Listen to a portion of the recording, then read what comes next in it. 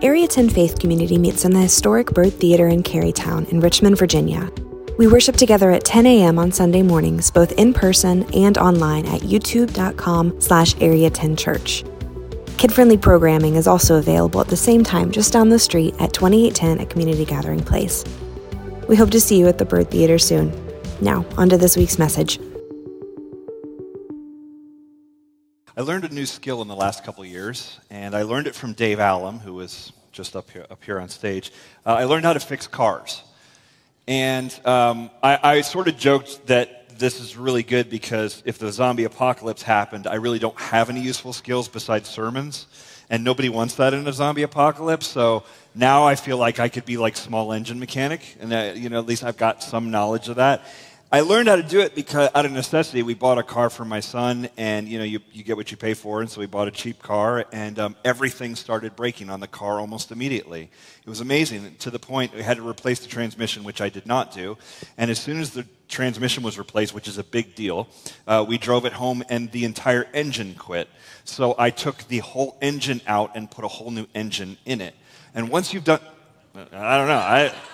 once you've done that, you've done the car thing, okay? And I say I did it, like Dave was there walking me through every step of it. I mean, I'm doing all the YouTube videos, and I'm hooking things and unhooking things. We get out the big crane, and we lift it up like it's the freaking Ark of the Covenant coming out of the car, and you're like, whatever. So we did the whole thing, and it was awesome. And here's what I love about it.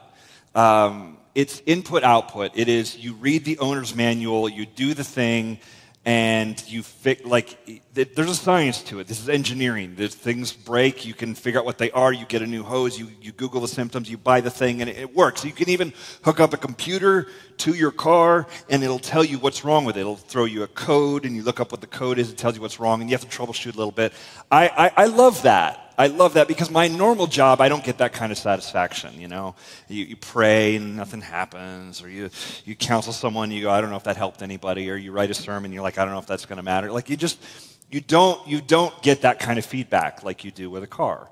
And maybe you've experienced that with jobs too, like things like painting a room. Like you paint, and at the end of the day, you saw how much you painted. It's very satisfying. I wish children came with an owner's manual, where it was like, well, when you do this, you feed them this is what happens. And then like very input-output, very clean, clear, obvious stuff. It would be so much easier, right, if they were like that. But they don't have an owner's manual. Instead, we try writing them. We try our best. A generation before, it was sort of like, what to expect when you're expecting, or, here's what kids are going to be like. There's a book that's kind of all the rage right now, Emily Oster's book. I think it's called Expect Better, or Expecting Better. She one-upped the what to expect when you're expecting, The Christians have done it for years. There's a Growing Kids God's Way. It was a very popular thing over the years. We like the idea that there is a manual, or there's rules that you follow, and if you follow them, kids will turn out the way you want them to, and we like the idea of that. And a lot of those books are focused on, the kid needs to drop their nap time, or here's how you potty train them, like little kids. When they get to teenagers, I feel like, and maybe I'm wrong, but I feel like there's less information available to you. You're kind of like, it's the Wild West then, and you're just kind of like shooting your guns and trying to figure it out, and you're like, I don't know what's going on here. It gets a little weird, right? I try to comfort myself by saying parents have been having children for thousands of years, and they figure it out somehow without all the manuals, and it works out. But I do think there is wisdom to be had, and there's things we can learn from those who have gone before us in the whole parenting journey. And so today I want to read you a piece of that wisdom. We read it 2 weeks ago.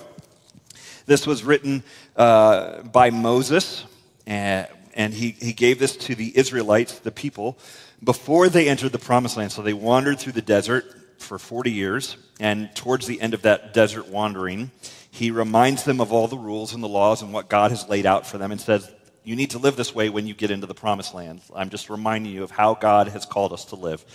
And gives them this long speech. And in Deuteronomy 6, it says this. Let me read this to you. Hear, O Israel, the Lord our God, the Lord is one. You shall love the Lord your God with all your heart and with all your soul and with all your might. And these words that I command you today shall be on your heart. We said 2 weeks ago, this is probably the most repeated words in human history. This is recited by Jews for multiple times a day for millennia. This has been talked about. They're very important verses. And basically, those verses will tell you, look, get yourself right. Know who God is and know who you are. Know who you are, know whose you are is a way of saying that.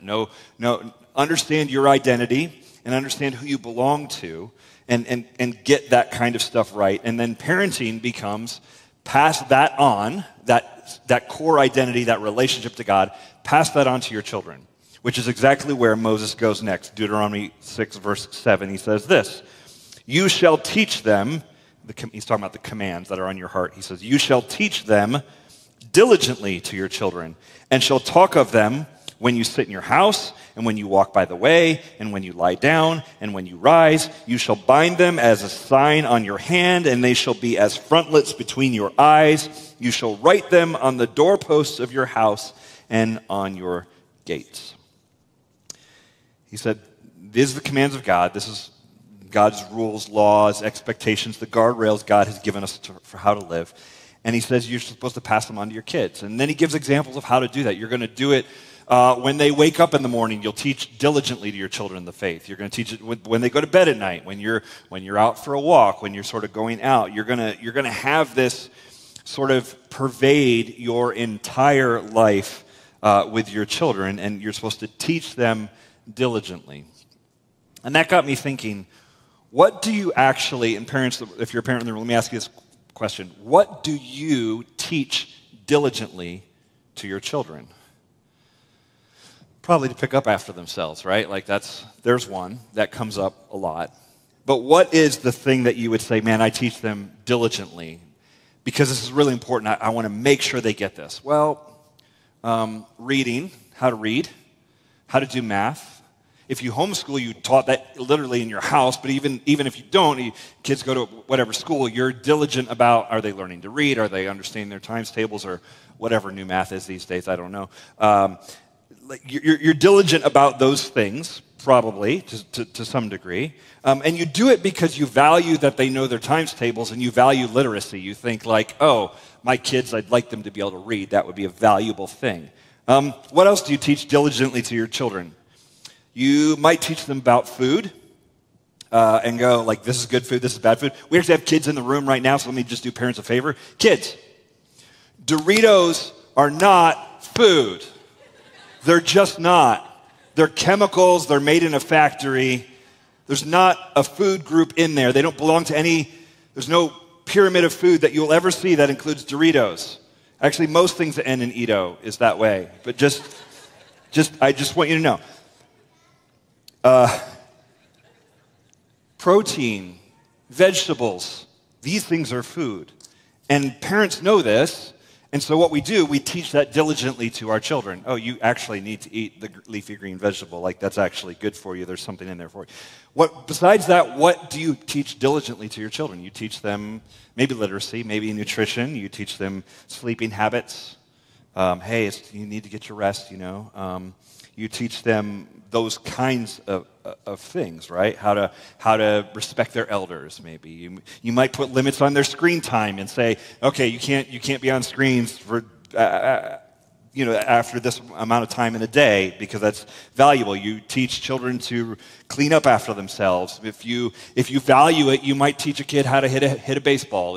You just need to know it's a skill how to play. What are you diligent about teaching the next generation? Moses says, in 1410 BC, roughly, Moses says, be diligent about teaching your kids all that God has done and all of who God is. Teach them that. Remind kids of who they are and whose they are. Remind them of their Creator. Remind them of the fact that they belong to a community of people. They come from somewhere, and they belong to a certain group of people. We don't do that a lot in the modern world, especially in the West. We don't think about our family name much.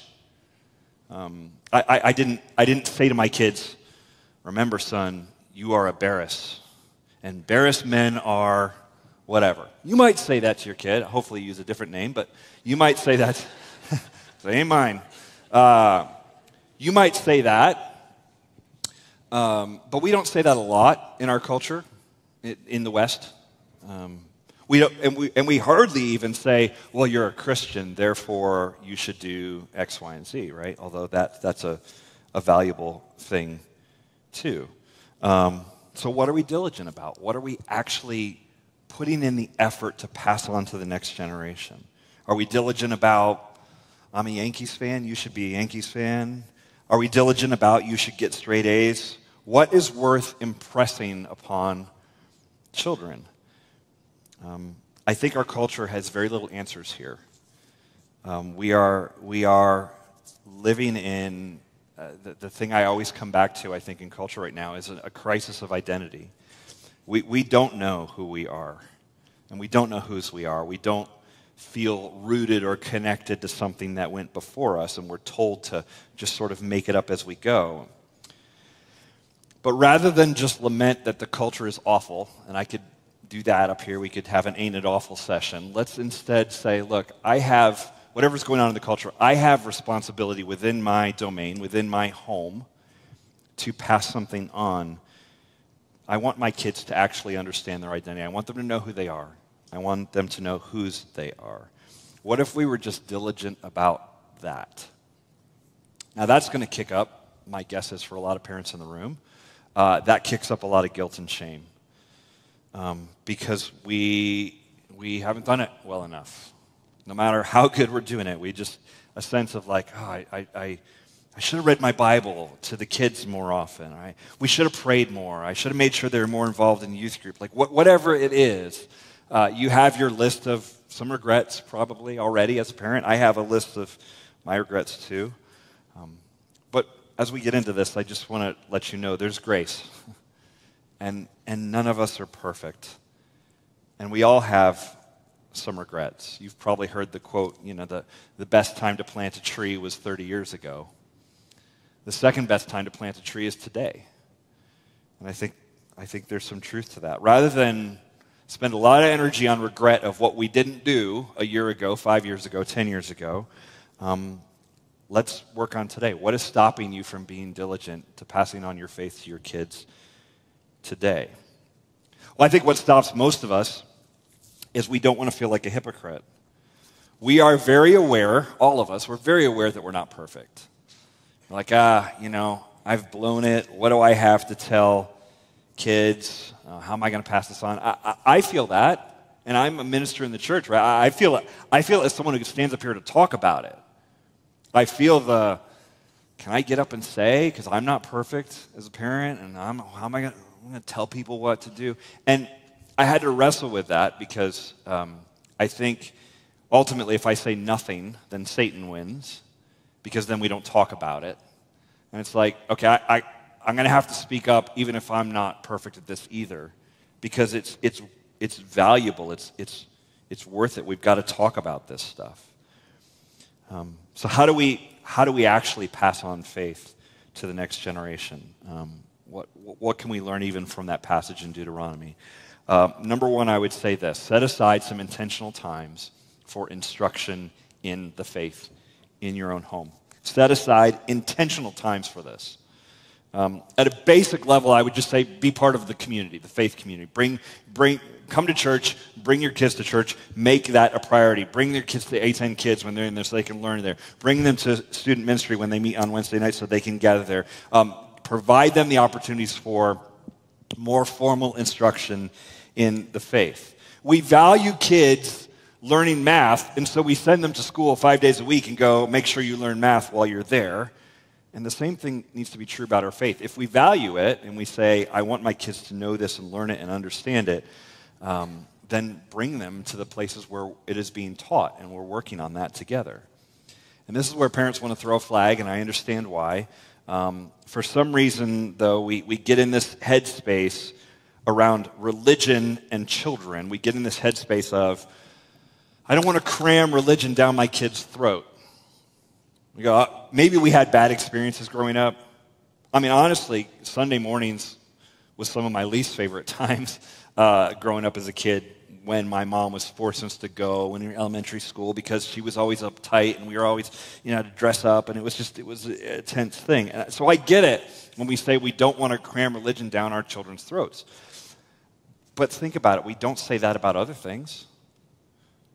Do we say, my kid just wants chocolate and I don't want to cram vegetables down their throat? No, you literally cram vegetables down their throat at some point. You do airplane noise, you do whatever you got to do we don't do that about other things. We don't go my kid just doesn't want to read and I don't want to cram reading down their throat. No, because you value nutrition, you value literacy. The things you value are the things you go, I'm going to pass this on no matter what. This matters. What if we take that same approach with our faith? And we go, man, I'm going to make every effort. I'm going to be diligent about this. And is there a chance that kids will grow up and they'll resent that? Sure, that's possible. But I don't think that's an excuse to put in the effort and go no, I'm gonna try to pass on. I'm gonna try to pass on my faith. I'm trying to think of the right example. I know people who. I know a lot of people who wish their parents had made them stick with piano lessons, right? You're probably one of those people who are like, yeah, I did this for a bit and then I quit. I wish they had stuck with it because then I could actually do it now. And I think there's something there. So in your own home, make an effort to be involved in faith and be involved when the community gathers. But let's go beyond church attendance, because Moses didn't call the people and say, everybody just bring your kids to the temple. Make sure we do that every week and we'll be good. It actually is talking about making intentional choices in your home. So what would that look like? What would it look like to incorporate faith, intentional moments in your home? Let me give you a couple examples. Some of these I've done, some of them I haven't. But let me give you examples of what this could look like. As a family, you can pray together before your meals. Easy, obvious time if you're sitting down together. Pray, thank God for providing for you. You could pray with your kids before bedtime. That is one of my favorite things, one of my favorite memories with my kids when they were little, is doing bedtime routine and praying with them. You can make something out of the seasons. We provide resources and opportunities for you to celebrate Advent together every December. And so our family, for many years, we would light candles, we would sing together, we'd read a scripture, we would pray. We had a poem we would recite. We would do this for years together as a family for Advent because we wanted to make that a season and make it intentional. You could do the same thing with Lent. You could do it with Holy Week. You could make intentional choices around Sabbath and say that, hey, one day a week we are unplugging, we are being involved in our faith, and we're going to not work. We're just going to have this one day that we honor God, and you could make that Sundays or whatever. You could be intentional about that. When opportunities come up, you could say, I'm going to send my kid to Bible camp or church camp. I'm going to send my kid to CIY this summer for Christ in Youth Conference. You could make those choices. People send their kids to camps all the time of all kinds of things. You could say intentionally, we are going to set aside this time for our kids to grow in their faith. So my challenge would be, look at your calendar and figure out where are the spots in the year and in the week that you will teach your kids. Christmas is sort of the obvious one.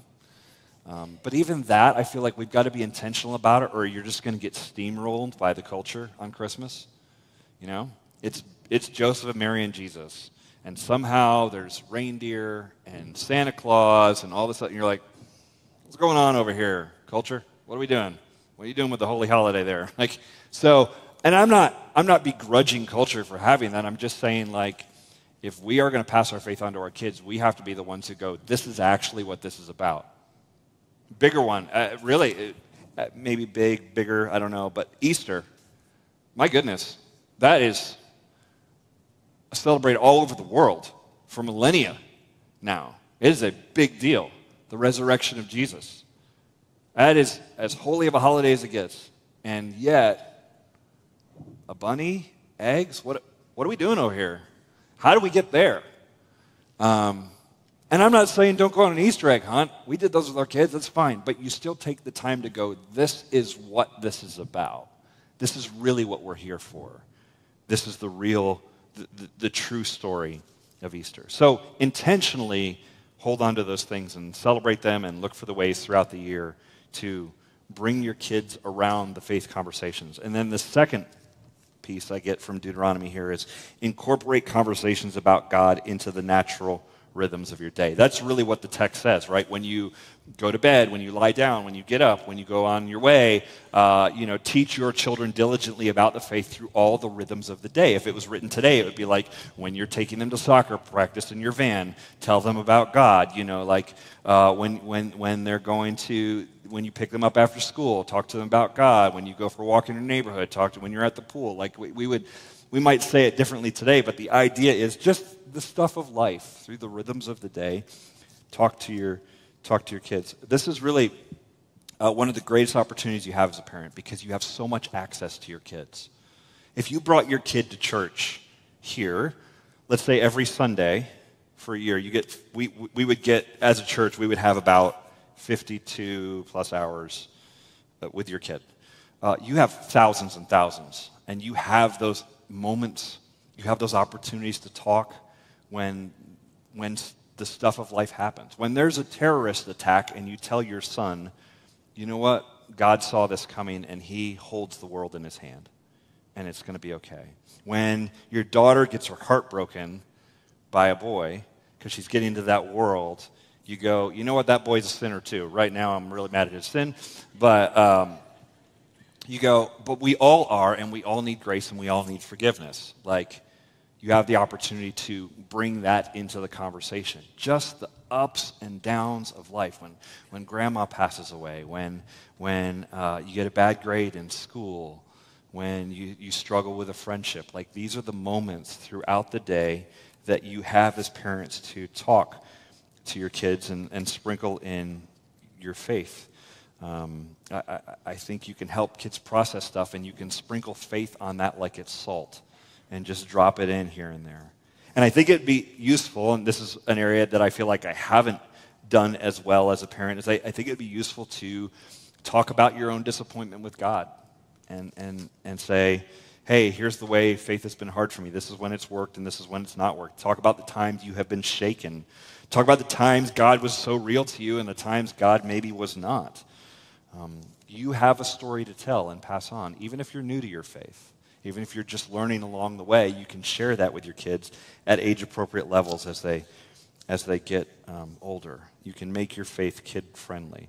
My wife has been really good at this over the years of taking even complex biblical ideas or ideas about the world and what God has created, and she can speak them in 5-year-old really well. And she can take that stuff, and I will try to do it, and I'll go theology nerd, and she'll be like, I don't think they're going to get that, And so she has always been good at taking the complex and making it simple for our kids to be able to track with and understand. And so, do that. Put scripture up in your house. It says you shall write these commands, the Deuteronomy, it said you shall write these commands and put them up on your gates and your doorposts. You see this in Jewish homes to this day, that they'll roll up a little scroll and put it over the doorpost, going all the way back to this, the idea that the words of God, the teachings of God are literally, physically placed around your home. You can do that too. A scripture that matters to you, that's something that grabs you, write it out, put it on the wall. It's better than the Live, Laugh, Love poster, honestly. Just take a scripture and go like, oh, this is truth, and have it visible in your home. We have a wall in our house that's a chalkboard wall, and over the years my wife has written a lot of great things on there, and scripture and other things to remind us so that we see it every day of what, a reminder of who we are and whose we are. It even says, in Deuteronomy, it says, these commands of God are to be a sign on your hand and the frontlets between your eyes.